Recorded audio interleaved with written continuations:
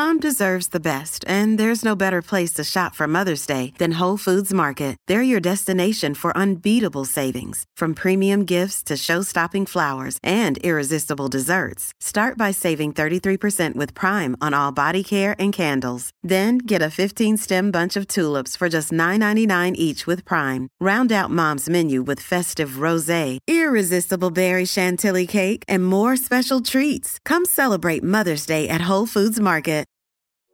This episode is brought to you by Smart Food Popcorn. Some decisions aren't the best, like skipping ahead in your favorite podcast. Think of all the banter you'll miss, the lore in the making. Luckily, Smart Food Popcorn is a no-brainer. Deliciously tasty and available in a variety of fun flavors. It's a smart decision every time. Smart Food. Add smart. To learn more, visit smartfood.com. Hello and welcome to the Olive Magazine podcast. My name is Laura Rowe. I'm the editor of the magazine and this is your essential listening for all things food, drink and travel. This week I'm joined by Janine, our food editor, to give our roundup of our favourite books ahead of the autumn season. To celebrate Afternoon Tea Week, as if we needed an excuse, I have headed to Fortnum & Mason in Piccadilly in London to try their new tea-inspired ice cream range. Hells yeah! And we have Anna, our lovely cookery writer, sharing her top tips for slow cooking in the summer. And yes, before you say it, that is an actual thing. So keep listening and prepare to salivate. First up, let me please introduce Janine, our lovely food editor, who, along with myself, are going to talk through some of the great cookery books you need to buy this autumn. We've had some great books coming into the office over the past few weeks, so we thought we'd get together with Laura, the editor, and me, Janine, food editor, and talk through the latest releases. Yeah, it's kind of new season for books, isn't it? So we're going into autumn now. We're kind of, late summer moving into autumn, so...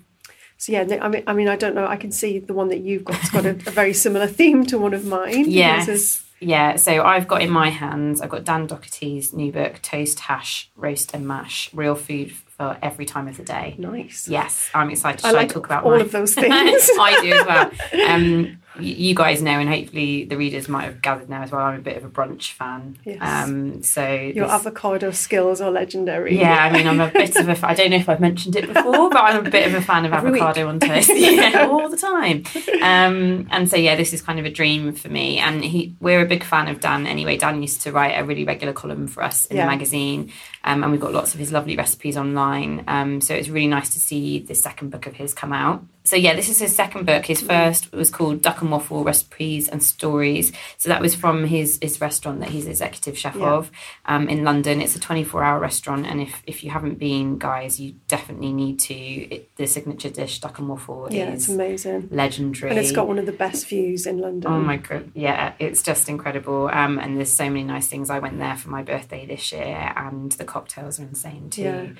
We attempted on a really bad hangover to have this kind of really dirty martini, and it was filtered through oyster shells and then had a whole oyster in the bottom as well.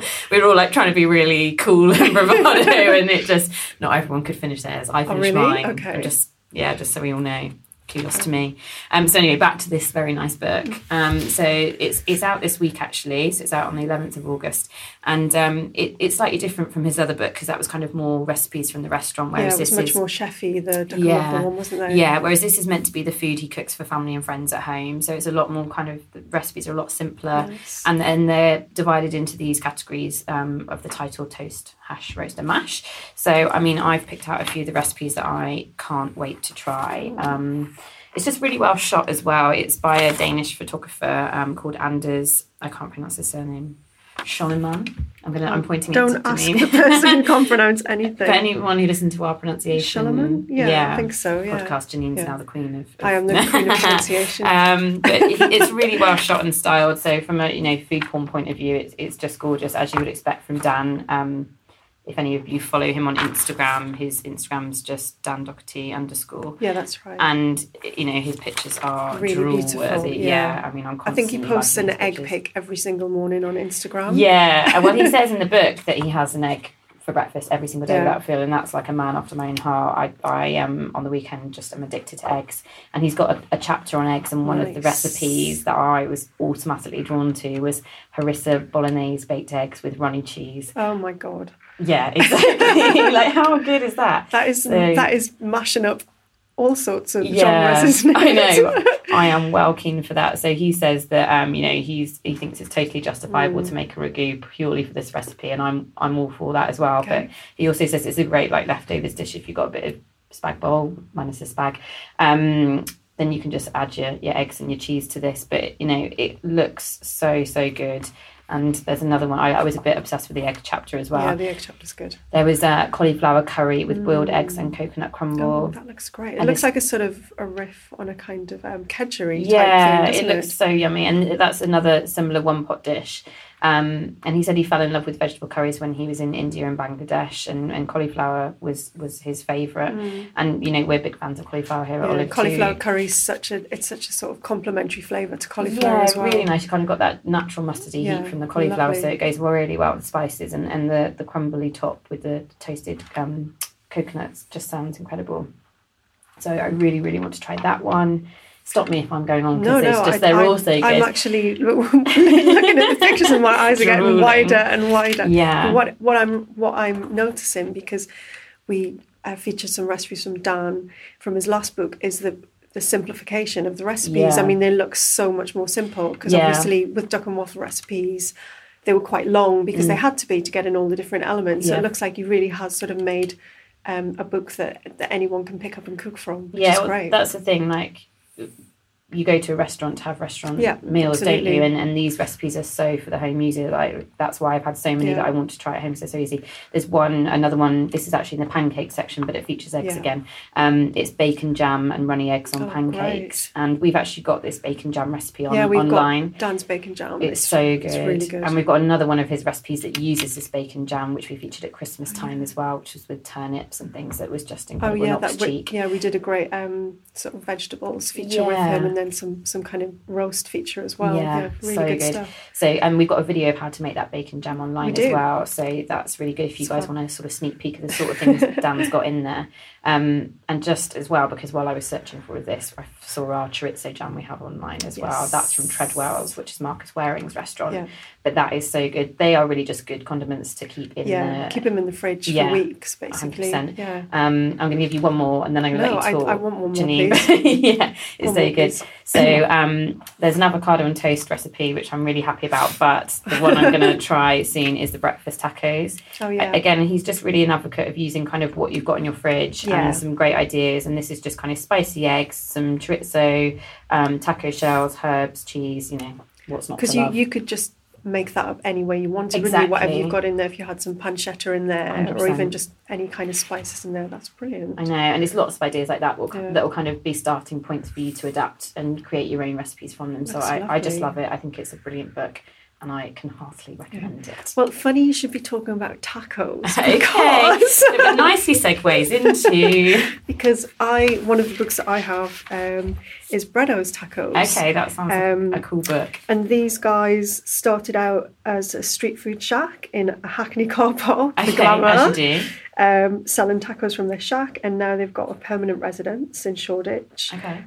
This is their first book, and it's a really lovely book. And what's nice about it is, even though the chef there spent some time in Mexico, they've sort of taken some of the ideas and techniques of a basic taco, which is, a tortilla with filling and spice and with a salsa, and just really mixed it up. So bringing in all sorts of flavours from around the world. So can I just say I love the cover as well? Yeah, it's lovely. It's kind of like a taco in a target. So where you know exactly where to plant your face in the taco. Yeah. But yeah, it's a really beautiful, colourful book. It's lots of fun. It's a sort of thing that I've been going back through it today and picking out various recipes. I've picked out some quite slightly wacky ones because I just thought it's good to highlight the sort of things that these guys go down, like the routes they go down.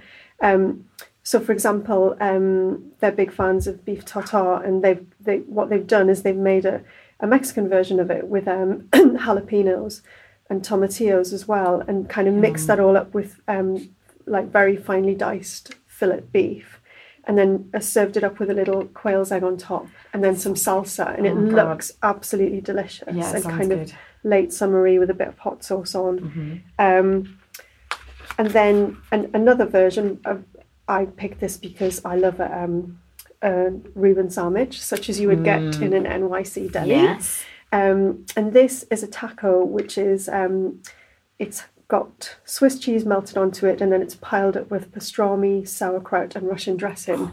And I mean, it sounds so good. I mean, what's to hate about that? Yeah. So I like the idea of that. They've basically, at the front of the book, they've given you a few recipes to make different kinds of tortillas. I think there's a corn one, and there's a rye one, and there's a flour one as well. Of course, you can make everything from scratch as well. So if you want to, you can make your own tortillas, or you could just go out and buy some. Right. And then they've just given you the means to go off and do various. I mean, there are a couple of traditional ones, but for example, there's a Baja fish taco. So that's the region in California that's quite famous for Mexican food. And that's quite a traditional one. That's got a kind of, it's fish, sort of white fish in a spiced batter. And then you've got a kind of crema on top and hot sauce and pico de gallo, which is a salsa. And that looks like a much more trad kind of taco. But so many different ideas in here. Even if you just make some of the salsas or some of the fillings, you can kind of mix it all up yourself. That's what's quite nice about it. It's very much mix and match. Yeah, who knew there was so much you could do with Yeah, tacos. exactly. And going away from street food to, actually this is another restaurant that started out as a pop-up, but it's a completely different vibe. It's from a girl called Alex Healy Hutchinson, and it's called 26 Grains. She started out, I think, in a pop-up around Neil's Yard, and now she's got a permanent site there. Oh, yeah. And she started a little restaurant called 26 Grains. It's a celebration of all the grains. Yeah. Apparently there's two types of grains, which I didn't know. So the ancient grains, things like spelt, barley and rye. Okay. And then you've got pseudo grains, which are things which look like grains, or there are similar characteristics. And they act in the same way, but they're not actually true grains. Quinoa, buckwheat, amaranth, that kind of thing. And she also uses things like millet. Her ethos is that she uses whole grains, nothing that's been messed around with. Okay. So you're basically getting all the nutrition from the grain as well. So very healthy and natural. Very healthy. Again, I think we're seeing this big trend for breakfast that we've been talking about recently. Can't get enough of it. Getting bigger and bigger. One of the interesting things that she does with it is she makes a porridge, but a savoury porridge, which I think Dan's probably got a savoury porridge in his book too. He's got a congee in there, yeah. Who loves so congee is a rice-based porridge, Asian.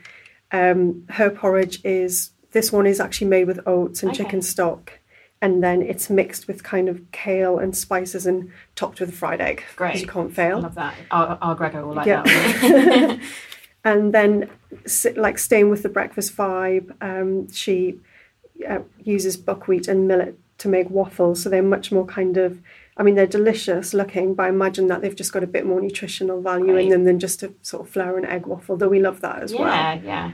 If you can shove a few more nutrients in there, why not? Yeah, exactly. Without compromising on the flavour.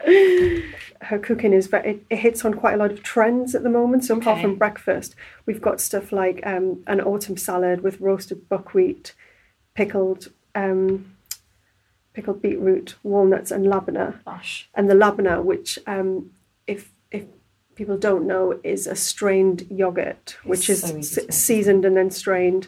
So you end up with this kind of almost cheesy yogurt, which is gorgeous on salads. It's got a really nice tang to it, yeah, hasn't it? And really just good a really tang. creamy texture. It's delicious. And I think that's sort of shown that kind of slightly Middle Eastern-y, trendy.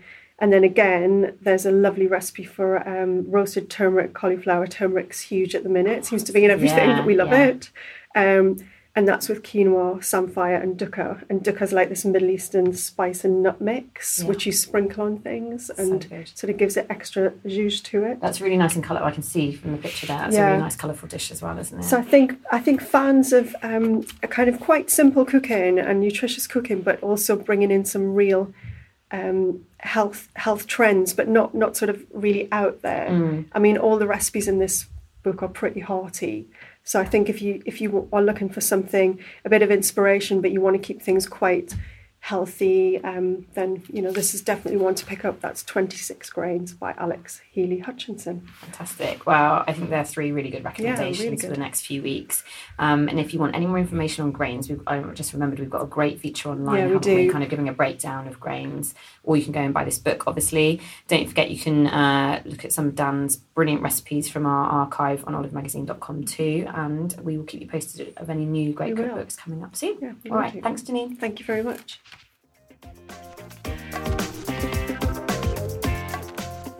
You really can't beat a good cookery book, and if you're feeling inspired to add to your collection, don't forget we've got our own Olive Magazine cookery books out too. Just head to Amazon or a good bookshop and you'll be able to find our 100 best collection of cookery books.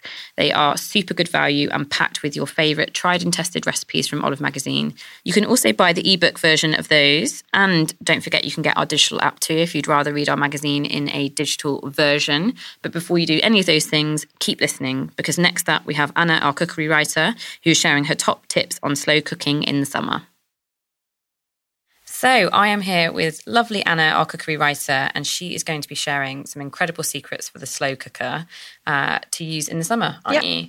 Now, I only ever use mine in the winter, and even then I probably only use it once or twice because it's a big, hefty thing and I keep it in my basement. And then when I do get out, I cook stews and things, Anna. So you are the complete opposite, right? You use yours like every week. I actually use it more than my oven. Are you joking? That's amazing. Amazing. So it's always in use in winter, summer, anything. Okay. So there are some really good tips how to use it in the summer. The main benefit really is that you don't have to turn your oven on. So if you've got a hot useful flat or house, it's really good for so you're not sort of adding to the heat in the definitely, because that's the worst thing, isn't it? When you're trying to cook lots of things, you've got the hob on, you've got the oven on, and it's hot summer as well. It's not ideal. So I usually do a lot of marinara sauces because there's a lot of tomatoes around this time. And it's almost that everything is ready at once, especially if you grow things. So, or you can buy, bulk buy things for quite cheap. So I do a lot of sort of slow cooked tomato sauces and then freeze it in batches for like quick midweek pasta dishes or even pizza sauces, pizza bases. That's such a good idea. And I'm terrible if I make tomato sauces because I always get it splattered all over the tiles behind with it reducing. So that's a really good idea, just to contain the mess more than anything. Yeah, and if you sieve it as well, it is just like a regular passata or something, which is really nice. And then you can also do chutneys as well. So if you've got loads of tomatoes, you could do like a quick tomato chutney, or like a really easy gooseberry jam or something. So is that the same as if you make it on the stove in terms of texture and taste? And it's the same taste. The only difference is that the sugar doesn't get to the same temperature, right? So you could use the same chutney recipe, but it probably wouldn't last as long, so you'd have to keep it. It'd be like a fresh chutney, so you'd keep it in the fridge for a few weeks. Okay. But it's great for onion chutney and pepperonata and things like that, which is perfect for this time of the year. Yeah, exactly. Well, good for your barbecue meats and buns and things. Cool. That's the other thing you can do in the slow cooker. So there's a lot of meat recipes that you could do, so pulled pork, carnitas, even ribs you could do in the slow cooker for the first cooking, just so you don't really have to think about that first initial step. You can just bang it in the slow cooker. So for tacos and pulled pork buns and things like that, you just cook it the long and slow cook to sort of make the fall apart meat. That's in the slow cooker a couple of days before, overnight or something. And then you add the glaze and then put it on the barbecue or under the grill. That is such good advice, because that's a really hard thing to nail, I think, on a barbecue, is getting that low and slow and getting the meat really tender and the smoke and the char, whereas here you're just taking all of that hassle out. You can prep, you can do all of the slow cooking during the week and then char it on the weekend when you have your barbecue. Yeah, and the cooking's consistent as well, so you don't really have to worry about it. So if you're doing that on the barbecue, then you'd have to be topping up the coals and things like that for the low and slow. And we've got a really good recipe for Dr. Pepper ribs as well, which will be perfect that sounds for so good. for slow cooking. Another thing that I usually do, perfect for midweek really, is summer tagines and ragouts and things like that. So aubergine, tomato, ragout, or say like a chickpea tagine or something like that. So, whatever veg you've got in your fridge, you just sort of whack it all in and then put it on slow with a bit of harissa. Oh, that's a great idea. One pot as well, one pot to wash up. Yeah. Okay, I love this. And a few other ideas. I usually do like chicken cacciatore or a quinoa chili as well, which is quite popular with the team at the moment. Yeah, I mean, we all talk about how often we cook. Anna's amazing. Quinoa chili, so it's vegan, isn't it? Yes, yeah. And it's really got depth of flavour, and I imagine it just gets better in the slow cooker. Yeah, it does, because the quinoa sort of absorbs all the flavours. And then we can do a Mexican chicken and chili stew or something like that as well. So good. Yeah. So is it just dinners that you can do in the slow cooker? I actually do a lot of porridge in the slow cooker as well. See, I'd never think to do that. I'm learning so much. You could do the porridge in a slow cooker, but you can also do the toppings as well. So I'm thinking stewed fruits and flaked almonds or something like that on top. So it's more of a summery porridge, but you're still sort of full, in the morning. And you can also do stewed fruits for dessert as well. So you could serve them with ice cream. In a fool or something. Yeah, that'd be lovely, like a rhubarb fool. Yes. And you can do poached pears. Poached pears? Yeah. That's a really good idea. So you can put them in the morning and then they'll be ready for your dessert. The perfect domestic goddess or god, depending on who you are. But what a great idea. I should have used it more because I learned a very good lesson with a chap called Arthur Potts Dawson, who's one of my favourite chefs, a couple of years ago. But one thing he kind of taught me about slow cooking is how energy efficient it is. Not just that it is the one pot to wash up, which I love, but a slow cooker uses the same energy as a light bulb. Oh, wow. So compared to your oven, you're saving so much energy, and so you're saving the planet and you're saving your electricity or gas bill as well. So that's only a good thing, right? Yeah, that's brilliant. So have you got any other tips that we need to share, or should we just point everyone to our wonderful website? Yeah, there are loads of recipes that we've sort of adapted to use in a slow cooker. I use the Sage Heston Blumenthal. It's a combination of a pressure cooker and a slow cooker as well, so it's really useful. But we have a reader offer for the instant pots, which everyone's loving at the moment. Oh yes, and we get some really good feedback from those, which is sort of even making it even easier. Is that there's sort of a button for everything. I love a button for everything. Just make my life as easy as possible, please. That's so good. Yeah, so every issue of Olive, we always have some great reader offers. So make sure you have a look at they're highlighted in our contents page if you need to find them quickly, where you can save some great money on some great gadgets. And Anna's amazing feature online has got even more top tips. So just head to olivemagazine.com and search for slow cooking, and you've got plenty of ideas there. Thank you so much, Anna. That was so interesting, and I'm definitely dusting mine down. I'm putting it on the side this evening to cook. Thank you. Thank you.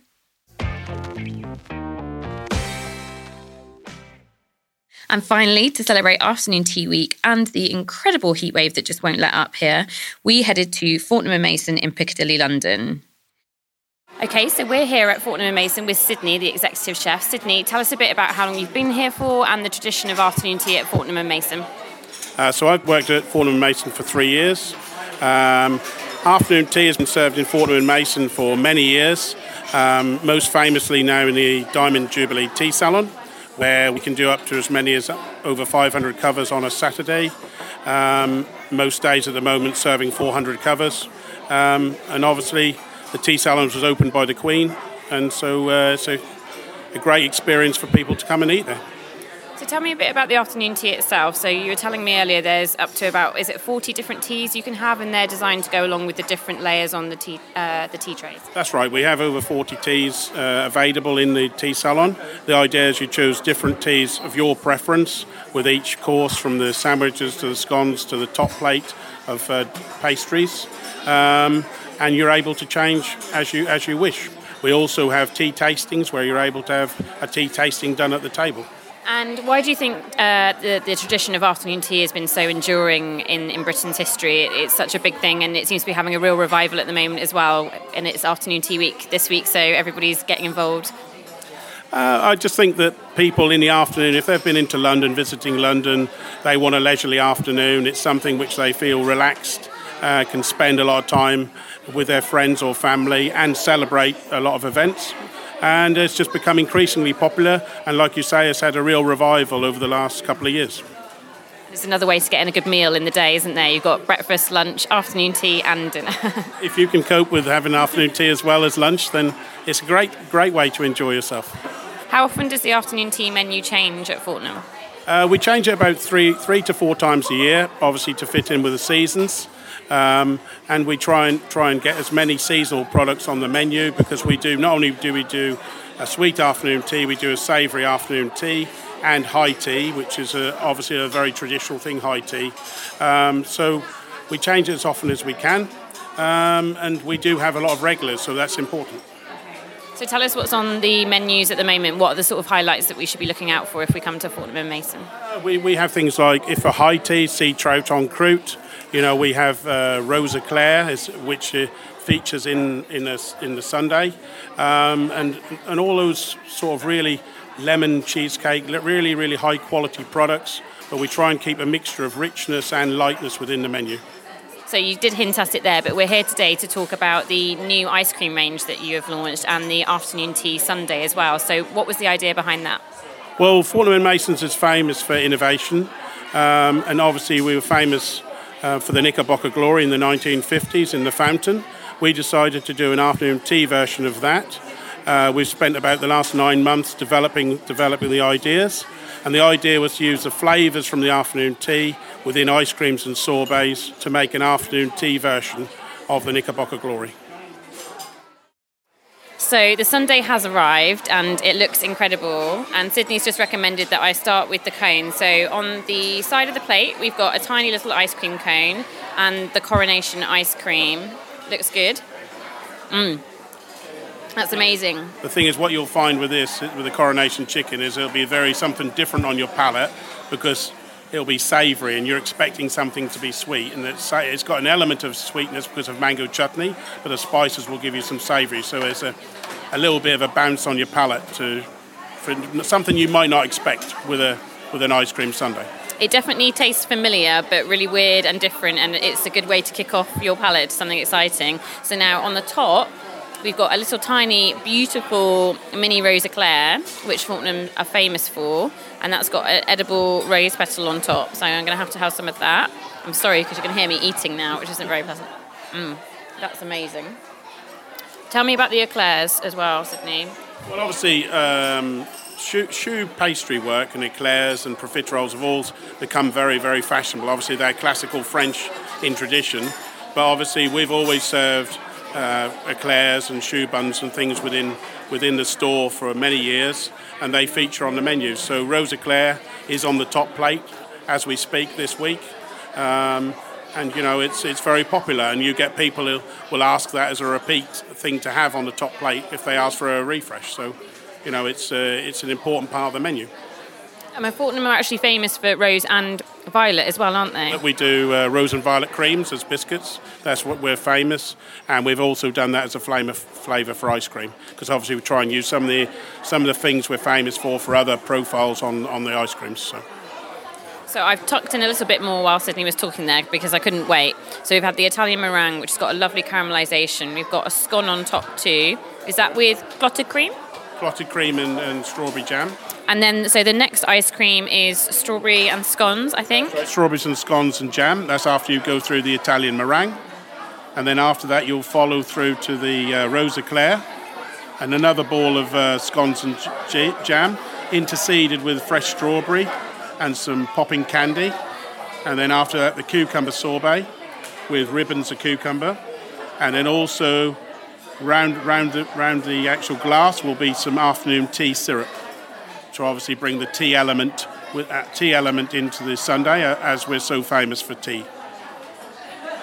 Hopefully you can't hear the popping candy in my mouth right now, but it's really, really good. What's great about the sundaes, it's got lots of different textures in there. So you've got pieces of actual scone throughout the ice cream, you've got the fresh fruit, the really refreshing sorbet.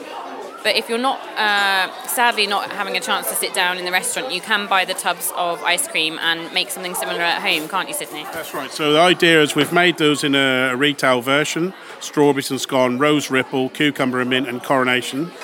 And the idea is that to simplify for somebody to make this sundae at home, they can easily make some cucumber ribbons, make a little tea syrup, and then a lot of the other elements are ready for them to actually put together. on the top, you can do the Italian meringue if you want to stay traditional. If not, you could do whipped cream if you didn't want to do that. And obviously you can get a little rose eclair. If you don't wish to make that, you can buy that from a lovely patisserie, and a little baby scone, and you can finish your dish off, and it'll be a great thing to serve either for during the day, in the afternoon, or would be great for a dinner party. It definitely would. And one thing I noticed when I was looking at the parlour menu as well, that you have a couple of like hard shakes, which are very trendy at the moment, where you've got some gin with your gin and tonic sorbet and things like that. So I'd imagine that the cucumber sorbet would be great in a cocktail. That's right, yeah. You could easily, this could easily be adjusted to have some alcohol in, or as you say, using something like the cucumber mint sorbet would be great in a gin cocktail or float. And you could really serve that all day, really. You know, you could do the cucumber and gin float before you were going to have a dinner. Fantastic. It is great. Thank you so much for having us here, Sydney. This is a fantastic invention. Is this on all summer, or is it on forevermore? Or? It's going to be on forevermore. So we better get used to making it. Fantastic. Thank you very, very much. Thank you. Thanks very much indeed. So, Coronation ice cream, who knew that was a thing? You have to go and try it. And while you're there, make sure you try the incredible grown-up ice lollies, including a champagne ice lolly that Sarah, our drinks writer, recommended in The Measure a few issues ago. And that's it. Thank you so much. Thank you for listening to the Olive Magazine podcast. Don't forget to tweet us, Facebook, Instagram, Pinterest, YouTube, snail mail. Call us. We're here. We want to hear from you. And don't forget to please rate us with a massive 5 stars on iTunes to make sure as many people as possible can listen to us. You can subscribe for free so you can have your favourite episode downloaded straight to your phone or desktop each week via Acast, iTunes, or your favourite podcast provider. Spread the word. Get in touch. We love hearing from you. Happy eating, happy listening. And we'll see you next week.